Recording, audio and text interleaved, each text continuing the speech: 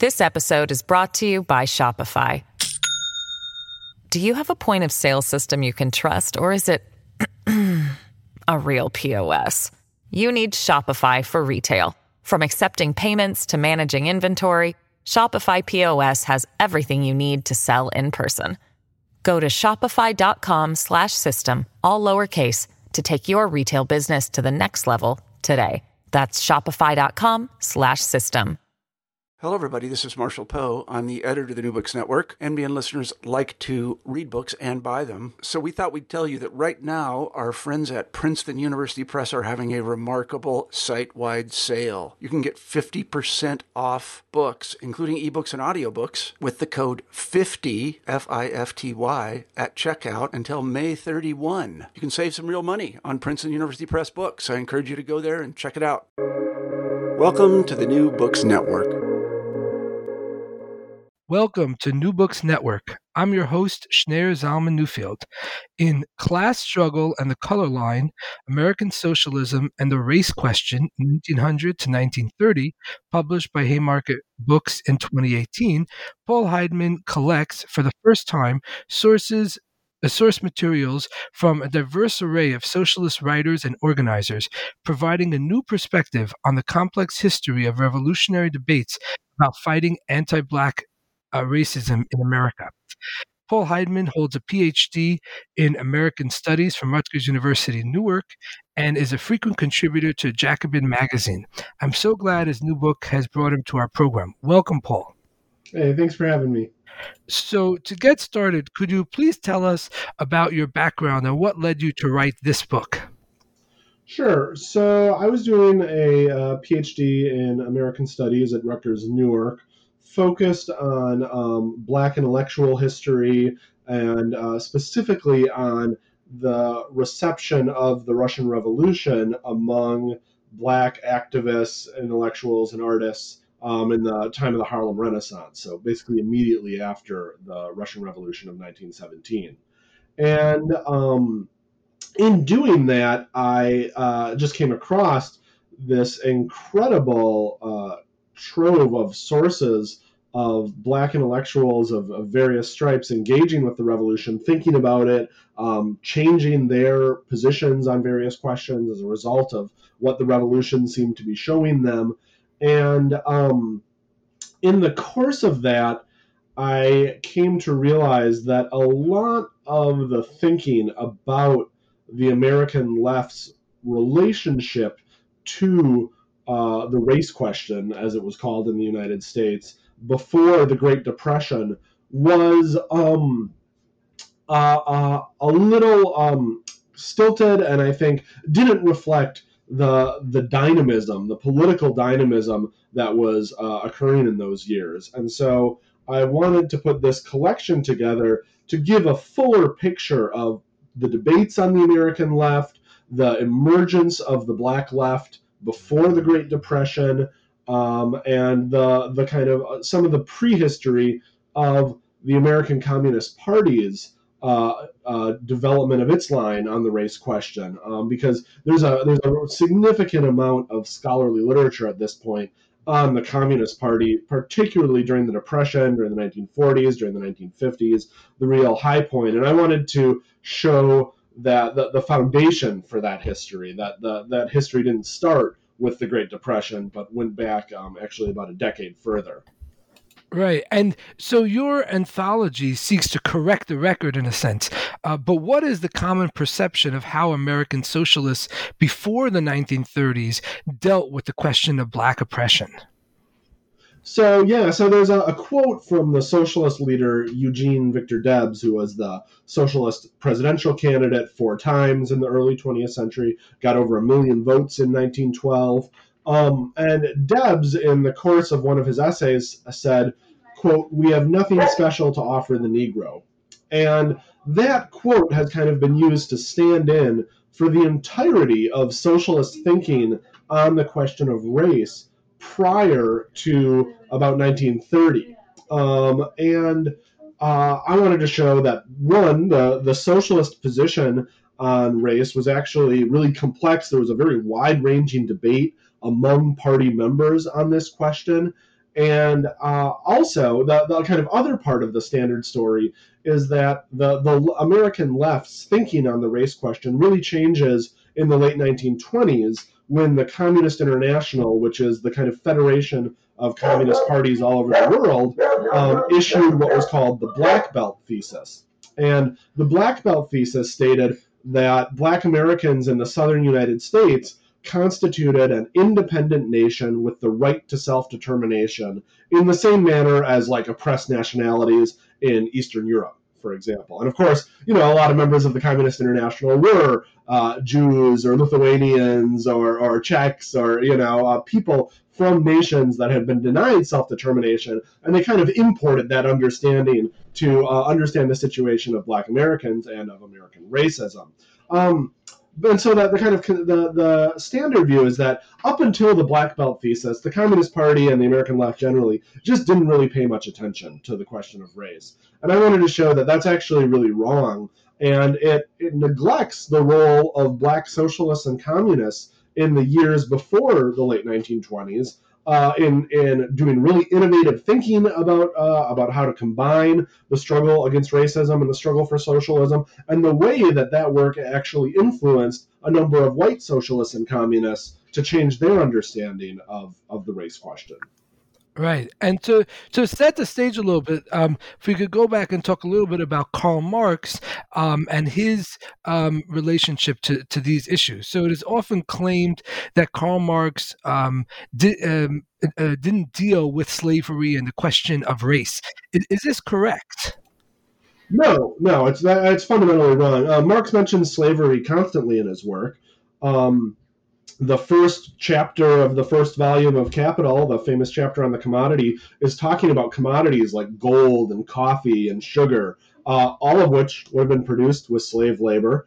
He talks about slavery repeatedly in Capital. And in fact, when the American Civil War broke out, Marx dropped his research on Capital, his magnum opus, to follow the course of the war, to write about it. He found John Brown's raid incredibly inspiring and hoped it would give rise to slave revolts all over the South. He and Engels followed the course of the war really daily. They're writing letters back and forth and talking about the latest news, why the Union needs to embrace the cause of abolition in order to win. Marx and Frederick Douglass, though they never spoke, were aligned on this question, that abolition was the key to winning the war. And when Lincoln is reelected in 1864, Marx drafts a letter to him on behalf of the International Working Men's Association, also known as the First International that Marx was a part of.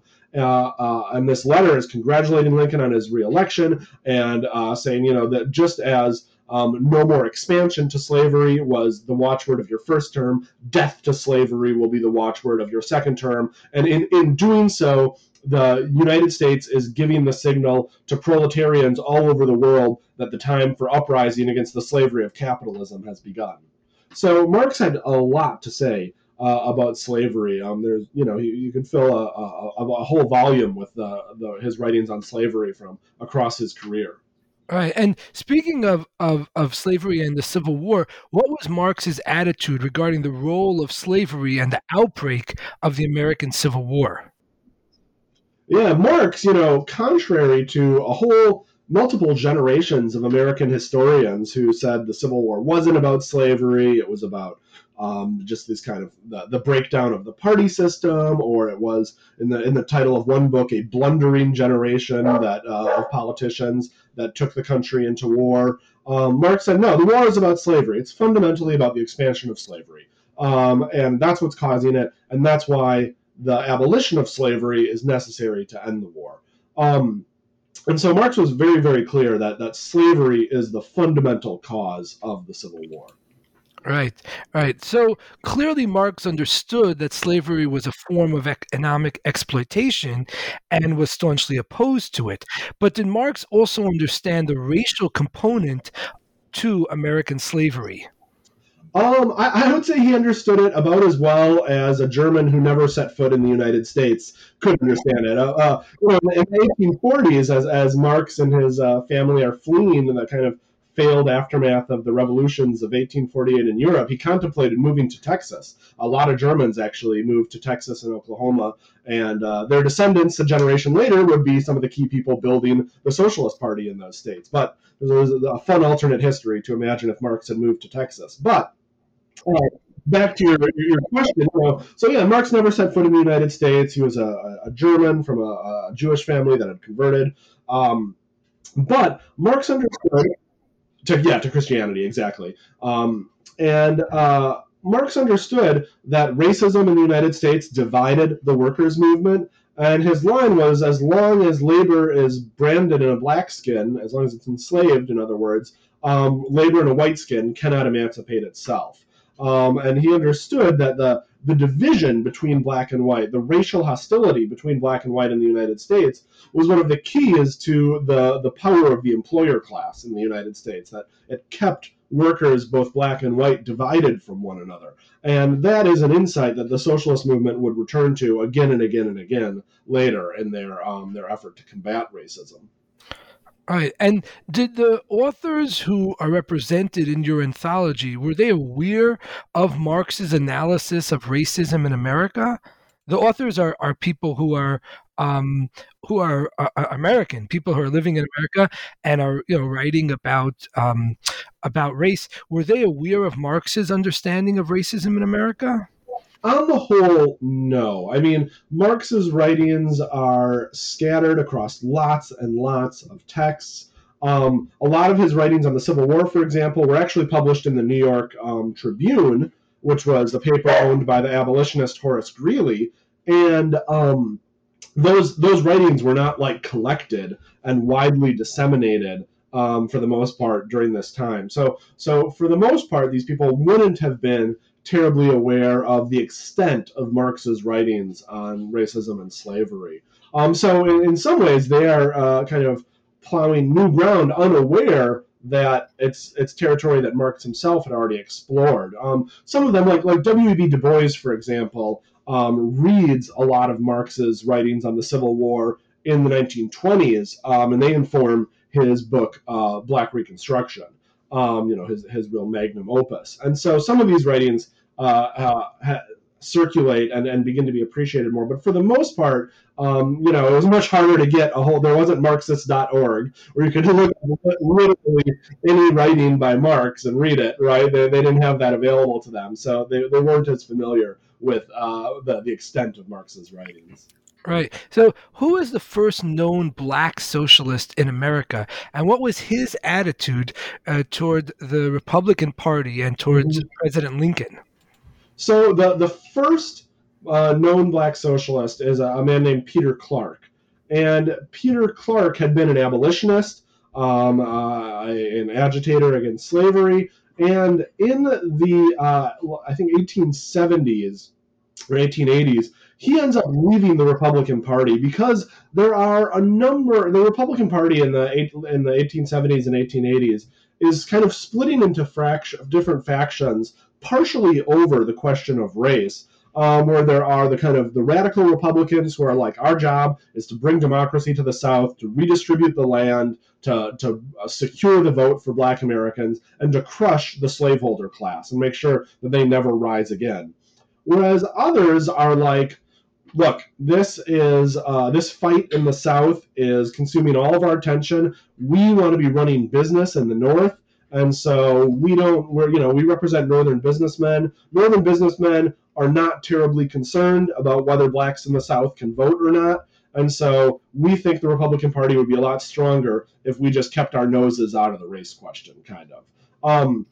And this leads a number of black Republicans to actually think about leaving the Republican Party. And Hall is one of these who wants to leave the Republican Party. And he ends up joining the Socialist Labor Party, which was the first kind of socialist party in the United States, composed mainly of German immigrants, and never got to be nearly as big as the Socialist Party of the 20th century, but had a few thousand members, and he becomes a very important speaker for the Socialist Labor Party, and is the first kind of prominent black socialist in the United States.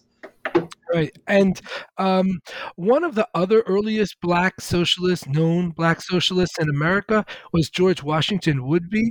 Who was he, and how did he see the relationship between slavery and capitalism? So George Washington Woodbey was born into slavery in Tennessee. He's born in the 1850s, so he is freed from slavery during the Civil War, and he becomes a preacher.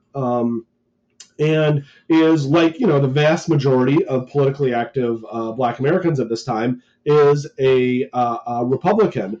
However, in the 1890s, he becomes a populist as the Populist Party, which is a coalition of farmers in the United States that is fighting against their exploitation by bankers and by kind of the big shipping companies that really press down, in the same way that Amazon presses down prices for suppliers today, the big grain shipping companies and textile shipping companies press down the wages of poor farmers in the 1890s. And so Woodbey becomes a populist. Then he hears Debs speak. And though he is campaigning for the Populists/Democrats, because the Populists formed an alliance with the Democrats, his talking points are so much like Debs's that the politicians in the party kind of ask him to stop speaking. Shortly thereafter, he joins the Socialist Party and moves to California, so California at this time, it's important to remember, was basically a series of towns that were run entirely by the railroad companies or maybe some mining companies. Like, California had no reputation whatsoever as a place of liberalism or anything like that. It was a place where these companies exercised complete control over the political life. And so Washington sets up shop there. And in the course of the first decade of the 20th century, leads a whole series of fights for free speech in these towns to give socialists and trade unionists the right to advocate in public for what they believe in, because these towns passed all kinds of laws restricting that. So Woodbey's a really important fighter. And he, as someone who knew slavery firsthand, always connected capitalism back to slavery and said that, the Civil War destroyed slavery. Now it is the job of socialism to destroy the slavery of capitalism, the wage slavery that comes with capitalism. And he made all kinds of other connections, talking about how the police, which were, he had a lot of firsthand experience with the police trying to club him off of a soapbox where he was speaking in California. And he was like, the police are the descendants of the slave catchers, right? The slave catchers gave rise to the modern policing system when slavery ended. And he talked about how abolitionists were set upon by mobs, how their free speech was attacked, just like the socialists are attacked today. So he was constantly making connections. And that's something that I think Eugene Debs and a lot of the most compelling of this generation of American socialists did, was make connections back to the revolutionary legacy of abolitionism. But Woodbey, as someone who was born into slavery, could do that with a passion and a concreteness that no one else could really match. Right. And you mentioned that Woodbey was a preacher. I'm curious, given that socialism today and also in previous eras is often thought as being anti-religious and antithetical to religion, how did Woodbey see the relationship between socialism and religion? So socialism had that reputation at that time as well, and Woodbey took that head on. And so one of his books, which is kind of essentially a long pamphlet called "What to Do and How to Do It," is actually a dialogue between him and his mother over the question of socialism. And his mother, as a devout Black American Christian, is like, why are you doing this thing that's opposed to Christianity? And Woodbey says, it is precisely because I'm a Christian that I'm a socialist, and socialism is the social system that best fulfills the ideals of the Gospels. And he also, Woodbey said, if socialists want to reach Black Americans, they have to be able to talk about socialism and Christianity together, because Christianity and the church were so central to the political and social life of so many Black Americans. So even as he's saying to his audience, look, Christianity and socialism are compatible, he's saying to the socialists, look, this isn't France, right? Where like the Catholic Church is like one of the biggest enemies of socialism, right?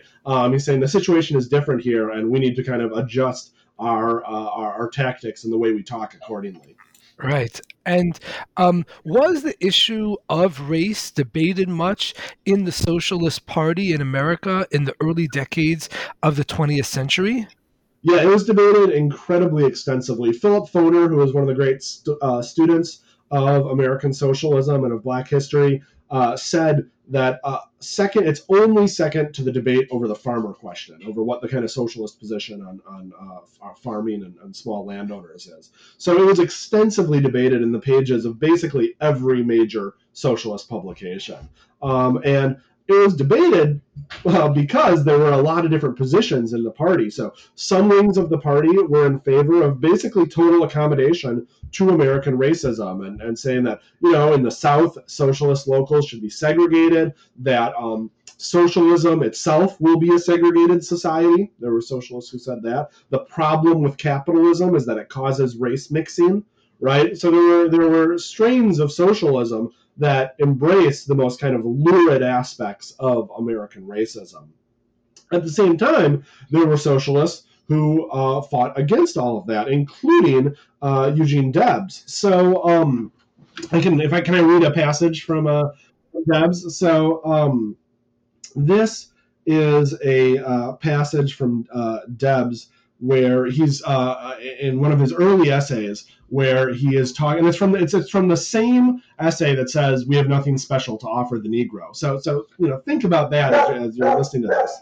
So Debs asks, what social distinction is there between a white and a black deckhand on a Mississippi steamboat? Is it visible even with the aid of a microscope? They are both slaves, work side by side, sometimes a bunch of black slaves under a white boss, and at other times a herd of white slaves under a black boss. Not infrequently you have to take a second look to tell them apart. But all are slaves and all are humans, and all are robbed by their superior white brother who attends church, is an alleged follower of Jesus Christ, and has a horror of social equality. To him, a slave is a slave for that. When the bargains for labor power, he is not generally concerned about the color of the package, but if he is, it is to give the black preference, because it can be bought at a lower price in the labor market, in which equality always prevails, the equality of intellectual and social debasement. To paraphrase Wordsworth, a wage slave by the river's brim, a simple wage slave is to him, and he is nothing more. The man who seeks to arouse prejudice among working men is not their friend. He who advises the white wage worker to look down upon the black wage worker is the enemy of the both. The capitalist has some excuse for despising the slave. He lives out of his labor, out of his life, and cannot escape his sense of guilt, and so he looks with contempt upon his victim. You can forgive the man who robs you, but you can't forgive the man you rob. In his haggard features, you read your indictment, and this makes his face so repulsive, you must keep it under your heels where you cannot see it. So, Debs is a white man writing this about racism in 1903, right? He's saying the reason there's racism is you cannot forgive the man you rob, right? It's pretty radical stuff. And so there's people like Debs, and there's people who go even farther than Debs. There's a Jewish American socialist named I.M. Rubinow, who's actually the father of Social Security.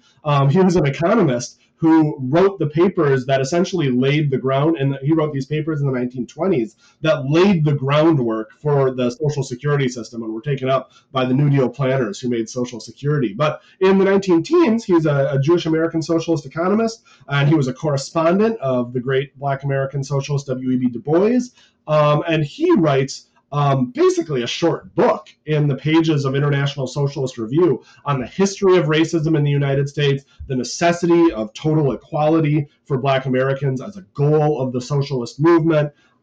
So there were people who really took up the race question and used it to forge a kind of more radical and revolutionary understanding of socialism as a whole. Right. And speaking of some of the sort of positive outcomes and statements related to the race question in America, what was the resolution on the issue of Black people that was adopted by the Socialist Party at its founding convention in Indianapolis in 1902? Yeah, so the Socialist Party adopts at its first convention what's called the Negro Resolution, that says that both political parties, the Democrats and the Republicans, have betrayed Black Americans, that capitalists seek to divide workers by racism. And it says, quote, "We declare to the Negro worker the identity of his interests and struggles with the interests and struggles of all workers of all lands, without regard to race or color or sectional lines, and that the causes which have made him a victim of social and political inequality are the effects of the long exploitation of his labor power. That all social and race prejudices spring from the ancient economic causes which still endure." And so they passed at their founding convention a special resolution inviting Black Americans to join the party, which, for an organization founded of overwhelmingly white people to take this step in 1902 was profoundly radical in the United States, where that was, so incredibly segregated at that time. Right. And so the party adopts this resolution. How did the various state branches of the Socialist Party approach the issue of race in the coming years?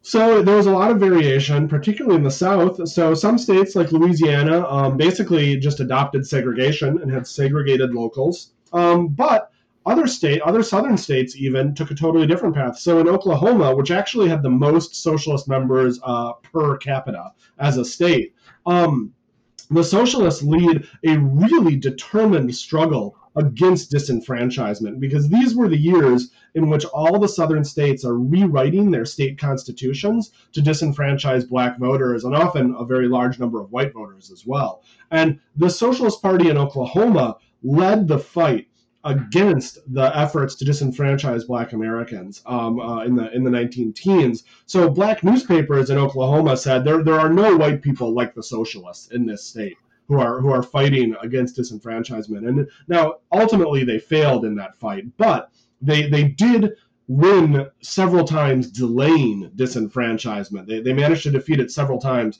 before ultimately the disenfranchisers won and brought Oklahoma into line with these other southern states.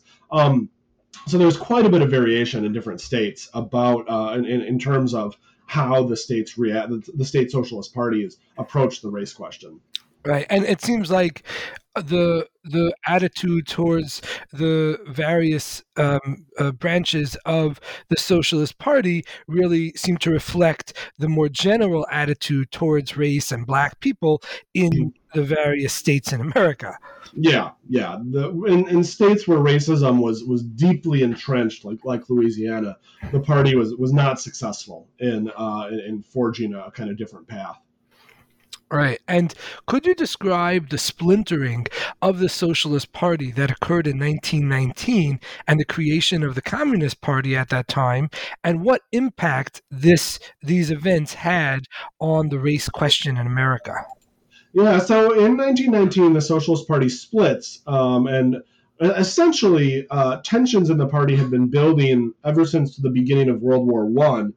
Because the kind of whole Socialist Party says we're against World War I. And then once the United States enters World War I, a number of socialists start backing the war and say, well, we don't oppose the war anymore. And these were socialists from the left wing of the party and from the right wing of the party. And so there's this struggle between the left and right. The Russian Revolution only intensifies that, as a number of socialists say we should do what the Russians did. Now is the time to overthrow our government, right? And a number of other socialists say, no, that's not the right time. We can't do that here. And essentially what happens is the right wing of the party expels the left wing, which was a majority of the party. So the minority of the party, which has the party leadership, expels the majority of the party. And the left wing goes on to then found the American Communist Party, which immediately splits into two parties, one of which is mostly native-born American communists, and the other is mostly foreign-born. And they then merge in 1922 when the Communist International says, okay, you guys need to knock it off and be in one party. And so initially the race question is not a major issue in the split. It's not what's driving it. And the Communist Party initially doesn't really do that much better of a job with the race question than the socialists do. Like in 1919, in American history is known as Red Summer, because there were a whole series of race riots across the country in which whites attacked black neighborhoods, burned down black homes, bombed black neighborhoods, mobs attacked people, really, really violent.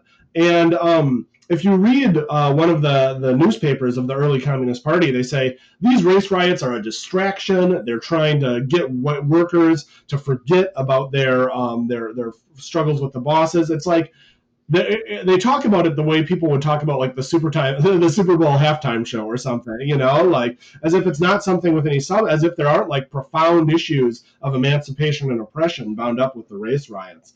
And so the early Communist parties do very little to distinguish themselves. But one thing that causes there's a couple things that cause a change. First, the Communist Party manages to recruit a man named Cyril Briggs, who was the editor of a newspaper called The Crusader. And Briggs was a black immigrant from the Caribbean. And his newspaper was this kind of black radical socialist nationalist paper that advocated armed self-defense against race riots and lynching, are advocated for blacks to become socialists and join the union movement. And when the Communist Party recruits him and some of his comrades, they start to work with the party more, and their influence starts to be felt in the party more broadly. The other thing that happens is the Communist International passes in 1922 its resolutions on the race question, which are themselves influenced by the Jamaican poet Claude McKay, who had joined the Communist Party and was close to Cyril Briggs and the Crusader. And this resolution makes really clear that that the proper communist position is to fight against racism, to fight against colonialism in Africa, to fight for self-determination, and that all of this is part of the struggle for communism. And that, combined with the influence of writers like McKay and Briggs, leads a number of white socialists to really think a lot more seriously about the race question. And so a Texan cartoonist actually named Robert Minor, who was an important leader in the party, writes a whole series of articles about the history of slave revolts in the United States and talking about the history of the black struggle against racism as something that exists on its own, and that socialists have to figure out how to approach and how to win to a fight against capitalism more broadly. And so this is part of the big argument of my book, is that it's actually in 1922, 1923 that the Communist Party really begins starting to take racism much, much more seriously and to really incorporate it into its strategy in a way that is even more profound than anything done by the Socialist Party. Right. And earlier on, you mentioned the Black Belt thesis. If you could just remind listeners what exactly that was and what were its strengths and limits as a framework for understanding race in America. So the Black Belt thesis was a resolution adopted at the Third International, the Communist International's meeting in 1928. And it said that Black Americans in the South in particular, and there's a whole belt of counties in the American South at this time that were majority Black in population as a result of slavery, obviously, right? These were some of the richest agricultural land in the South, and so it is where a lot of slave plantations were congregated, and thus where a lot of Black Americans lived and mostly worked as sharecroppers at this time. Sharecroppers are tenant farmers, very, very poor agricultural workers. And the Communist International says, in these counties, there is a Black nation that has the right, if it wants, to secede from the United States. And just like, they're arguing at the time that, Poland has a right to be independent, right? That various European countries, which had been oppressed by the Russian Empire or by the Germans, whoever, that these countries have a right to self-determination as well. So they kind of import this framework that was really developed for thinking about oppressed nationalities in Europe and adapt it to the situation of Black Americans in the South, which, to be honest, it didn't really fit, right? Like, it's not like Black Americans in the South were fighting to secede from the United States, right? Like that, there's a long history of Polish nationalism, right? Of fighting for trying to be an independent country. That wasn't the ambition of Black sharecroppers, by and large. At the same time, by saying this, it did kind of say that, like, look, the Black struggle against racism is its own dynamic. It's not like something that is just kind of subsidiary to the fight for communism, and it has to be taken seriously on its own terms. And that was a strength. And it influenced the party to send organizers into the South. And that became very important during the Depression in places like Alabama and North Carolina, where the party established very, very strong state parties, partially as a result of kind of the idea that, like, the party needs to be here in the Black Belt. So on the one hand, it provided this way of talking about the struggle against racism that was probably not very helpful for talking to Black right? Like when communist organizers go and talk to Black sharecroppers about seceding from the United States and self-determination, like that's not where people were at. But at the same time, the fact that it influenced people to go down there ended up being a good thing. And, so like Robin Kelly's book, Hammer and Hoe, lays out like the history of the Communist Party in Alabama during the Depression, which is an incredibly brave struggle against the Ku Klux Klan, against the mining bosses, against the landlords, the big farmers, all of that. So that became very, very important. This episode is brought to you by Shopify. Do you have a point of sale system you can trust, or is it a real POS? You need Shopify for retail. From accepting payments to managing inventory, Shopify POS has everything you need to sell in person. Go to shopify.com/system, all lowercase, to take your retail business to the next level today. That's shopify.com/system. And you mentioned also in your book that there's a kind of afterlife, or there was a kind of afterlife, a reemergence, so to speak, of some of the basic thought in this, the Black Belt thesis, later on, decades later on down the road in American history. How did that work out? When was that, and how did that take shape? Well, I mean, in the 1960s, you have kind of revolutionary Black nationalism in the United States, where there are a number of groups that are saying, yeah, we do want to secede, we do want our own Black nation. And then you also have the New Left, right? And kind of, as the New Left kind of rediscovers communism, a number of groups and people kind of coming out of the student movement embrace the Black Belt thesis again. And call for it to be kind of, again, and, in the 1970s, it's probably even less kind of logical than it was in the 1920s, but it comes up again. So yeah, the kind of ideas that were pioneered in early American communism reappear in American history in periods in which you wouldn't necessarily expect it at all. Right. Really fascinating. And you mentioned before Claude McKay. Who was he exactly, and what was his relationship to the American Communist Party and to the Communist International? Yeah, so Claude McKay was a Jamaican poet who came to the United States and became a really important writer in the Harlem Renaissance. He wrote a poem in 1919 responding to the race riots called "If We Must Die." That was said, if we must die, let us die fighting back, basically. And he wrote a series of novels that were incredibly important for Black literary culture in the United States. Really, like one of the most kind of accomplished Black writers of the 20th century. And McKay became a communist, joined the Communist Party. But the Communist Party, as I mentioned, had all kinds of kind of factional divisions and factional intrigue. And McKay kind of found himself on the wrong side of some of that when it came to going to the Communist International. But the Comintern itself basically kind of reached over the Communist Party's head and said, this guy's really important, he has to come speak. And he gave a speech at the Communist International, which formed the foundation for the 1922 theses that I mentioned earlier. And so his work really is the foundation for the Communist Party in the United States taking a much more serious approach to the question of racism. Right. And you mentioned in your book about the Negro Sanhedrin. What exactly was the Negro Sanhedrin, and what was its attitude towards the Communist Party in America? Yeah.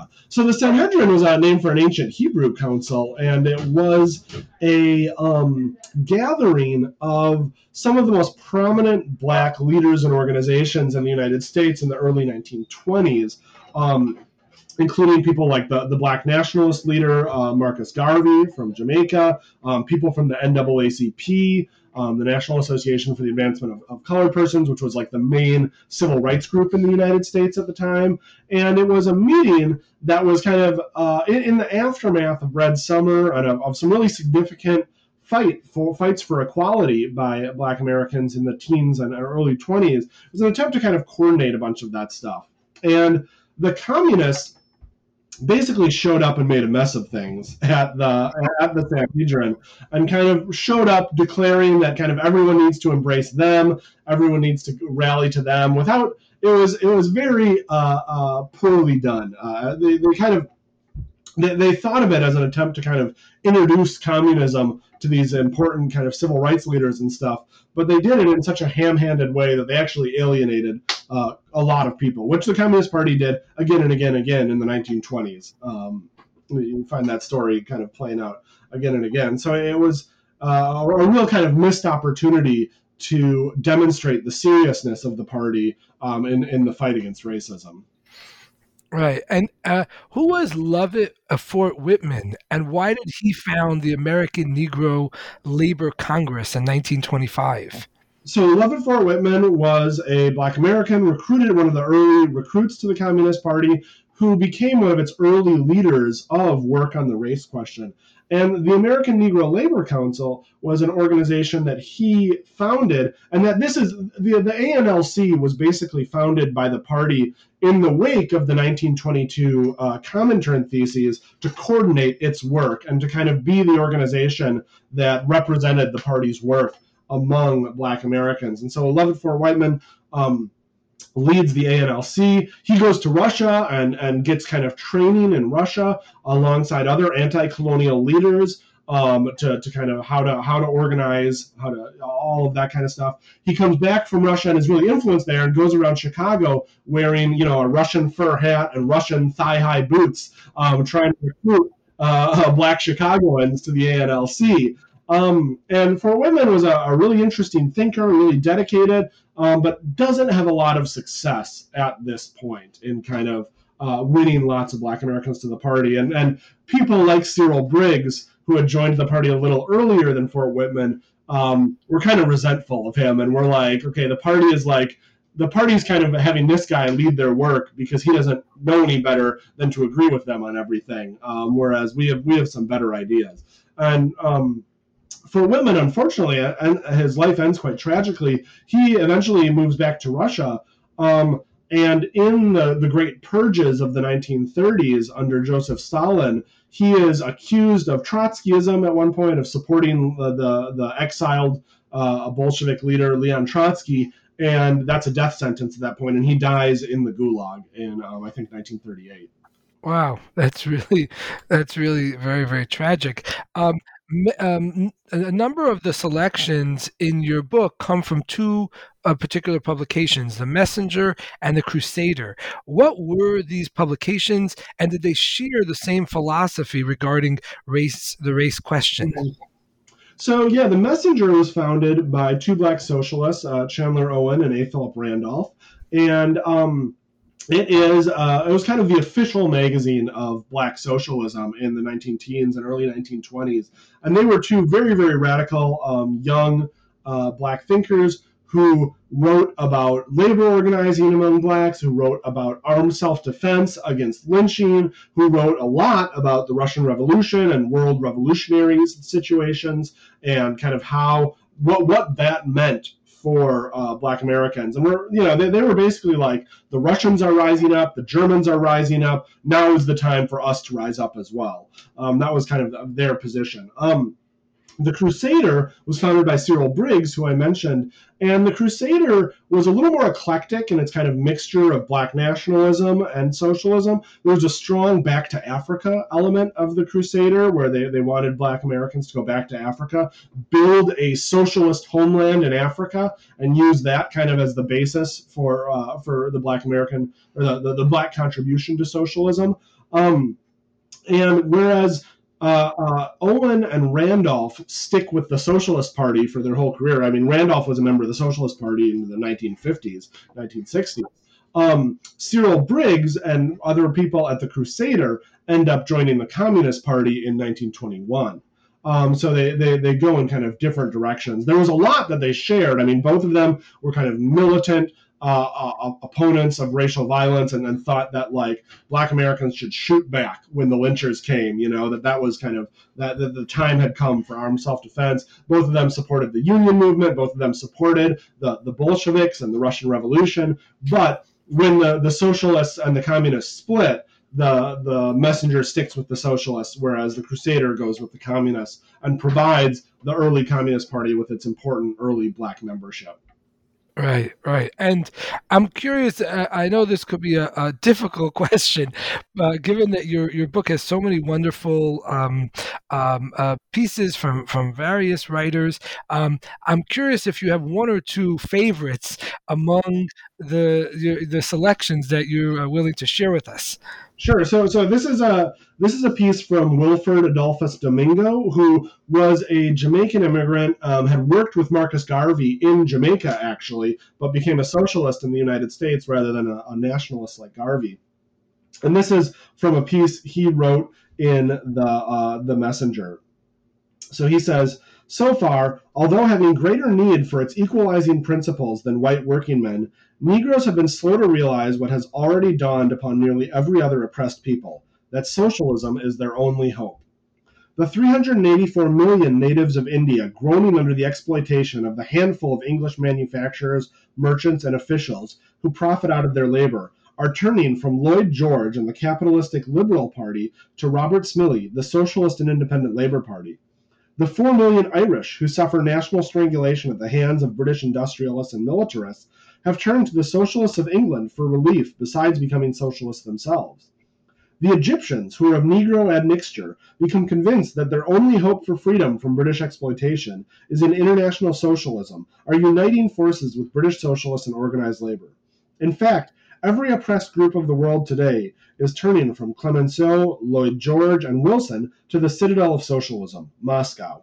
In this, they are all in advance of Western Negroes, with the exception of little groups in the United States and a relatively well-organized group in the island of Trinidad, British West Indies. Because of ignorant and unscrupulous leadership, Negroes are influenced to give their support to those institutions who oppress them.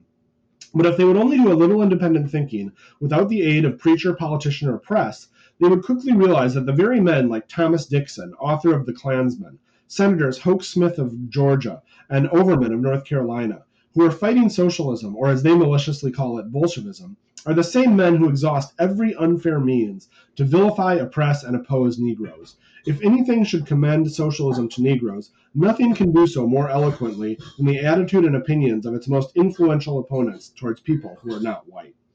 On the other hand, the foremost exponents of socialism in Europe and America are characterized by the broadness of their vision towards all oppressed humanity. It was the socialist Vandervelde of Belgium who protested against the Congo atrocities practiced upon Negroes. It was the late Keir Hardie and Philip Snowden of England who condemned British rule in Egypt, and in the United States, it was socialist Eugene V. Debs who refused to speak in Southern halls from which Negroes were excluded. Today, it is the revolutionary socialist Lenin who analyzed the infamous League of Nations and exposed its true character. It is he, as a leader of the Communist Congress at Moscow, who sent out the proclamation, "Slaves of the colonies in Africa and Asia, the hour of proletarian dictatorship in Europe will be the hour of your release." So, wow. Yeah, Domingo is really making the case to his readership, which is overwhelmingly black, saying that you need to ally with the socialists of the world. The socialists are the ones who oppose colonialism, who oppose racism, and meanwhile, the people who oppose socialism the most are also the ones who do the most to oppress black and non-white peoples more generally all over the world, right? He's making the case for that kind of identity of interest between socialists and people of color, particularly black people. Right. And when was this published? This was 1919. Right. July 1919. Right. And you mentioned that this was in the Messenger. Right. So this is a black socialist publication. I'm curious, do we have a sense of how widely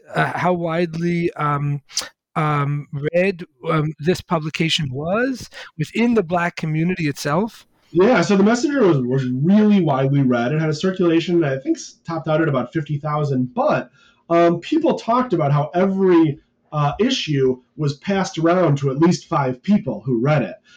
So it circulated very widely. And in fact, we know that black dock workers in Philadelphia were reading the Messenger. We know that in Texas in 1919, a group of black soldiers rise up on an army base and after, a whole series of really kind of horrific provocations by the white population of the town they were in. And when those soldiers are in the brig awaiting trial, they were reading the Messenger. So the evidence is pretty substantial that it was read quite widely by black activists and black workers in these years. Right, and I'm curious if we have a sense of because the author mentioned something about preachers, that like not to rely on the black preachers because they might be leading us astray. I'm curious if we have a sense of how did the black community more generally at the time respond to these very impassioned and thoughtful addresses to the black community to embrace socialism. I mean, obviously there must have been some kind of conflict over whether or not to listen to these types of calls for socialism. Yeah, there's a few things there. So one thing that's important to remember is that, we associate the black church in the United States with the civil rights movement. Martin Luther King was an important leader of the black church, right? Like Fred Shuttlesworth, Ralph Abernathy, King's kind of lieutenants. There's a whole kind of the role of the church in the civil rights movement basically can't be overstated, right? That wasn't the case in the early 20th century. In fact, the black church is quite institutionally weak. For the simple reason that before World War I in particular, the black population is so overwhelmingly rural that in a lot of the urban South, the black church was actually dependent on white funding. And so in the early 1900s, there's actually a movement against segregated streetcars all across the South. And it's the people who've studied this movement have found that this movement is by and large not actually supported by black preachers at the time. Black preachers opposed it precisely because their funding was dependent on white support. They couldn't, if they were the leaders of a movement, they would lose that support. Now that changes after the Great Migration of black Americans out of the southern countryside into the cities of the South and the North. So by the time Martin Luther King is leading the black church, his church is financially independent from white people, and so black preachers are able to play a very different role politically. So that the kind of the position towards black preachers that you're seeing in Domingo at that time is reflecting something that really changed historically in their political role. But in terms of how people responded, a lot of black leaders were like, look, the government hates socialists. Most white people hate black people. We don't need another burden, right? So there were plenty of people saying, do not listen to them. That's only going to mean more trouble. And then there were a lot of other people who said, what have we got to lose, right? A lot of other people said, here are some white people, finally, who are willing to stand up for black civil rights, for black equality. They're saying that they support us. There's this government in Russia, one of the biggest countries in the world, that's saying it supports us. What have we got to lose from giving them a chance, right? And I think that was the attitude of a lot of people who joined the socialist and the communist movement in these years. At first was like, these people are saying things that no other white person, I've never heard any other white person say before. I'm going to give them a chance. I'm going to listen to them, right? So there was absolutely real debate, and certainly Domingo and his comrades never succeeded in creating as mass an audience for socialism among Black Americans as they would have liked. But they nevertheless had some quite important successes and impressive accomplishments. Right, and I wonder if, especially given that at the time, at the early 20th century, as you mentioned earlier, many of the people who were socialists in America were foreign born, were Eastern Europeans, were Jews, Germans, others. I wonder if when those same foreign-born socialists turn to the Black Americans and say, "Hey, come join us," if one of the obstacles for Black socialists to really reach their Black audience is that they're accused of somehow being foreign. Black Americans are trying, as you said, for a long time to integrate, to be accepted as quote unquote, real Americans, and then they're being asked to join a movement that has so much foreign, such a overwhelmingly foreign element in it. If that's somehow seen as un-American and kind of counterproductive to Black Americans integrating into mainstream American society. Yeah, I think that was definitely part of kind of what I mentioned before, of people being like, we don't need more trouble than we already have.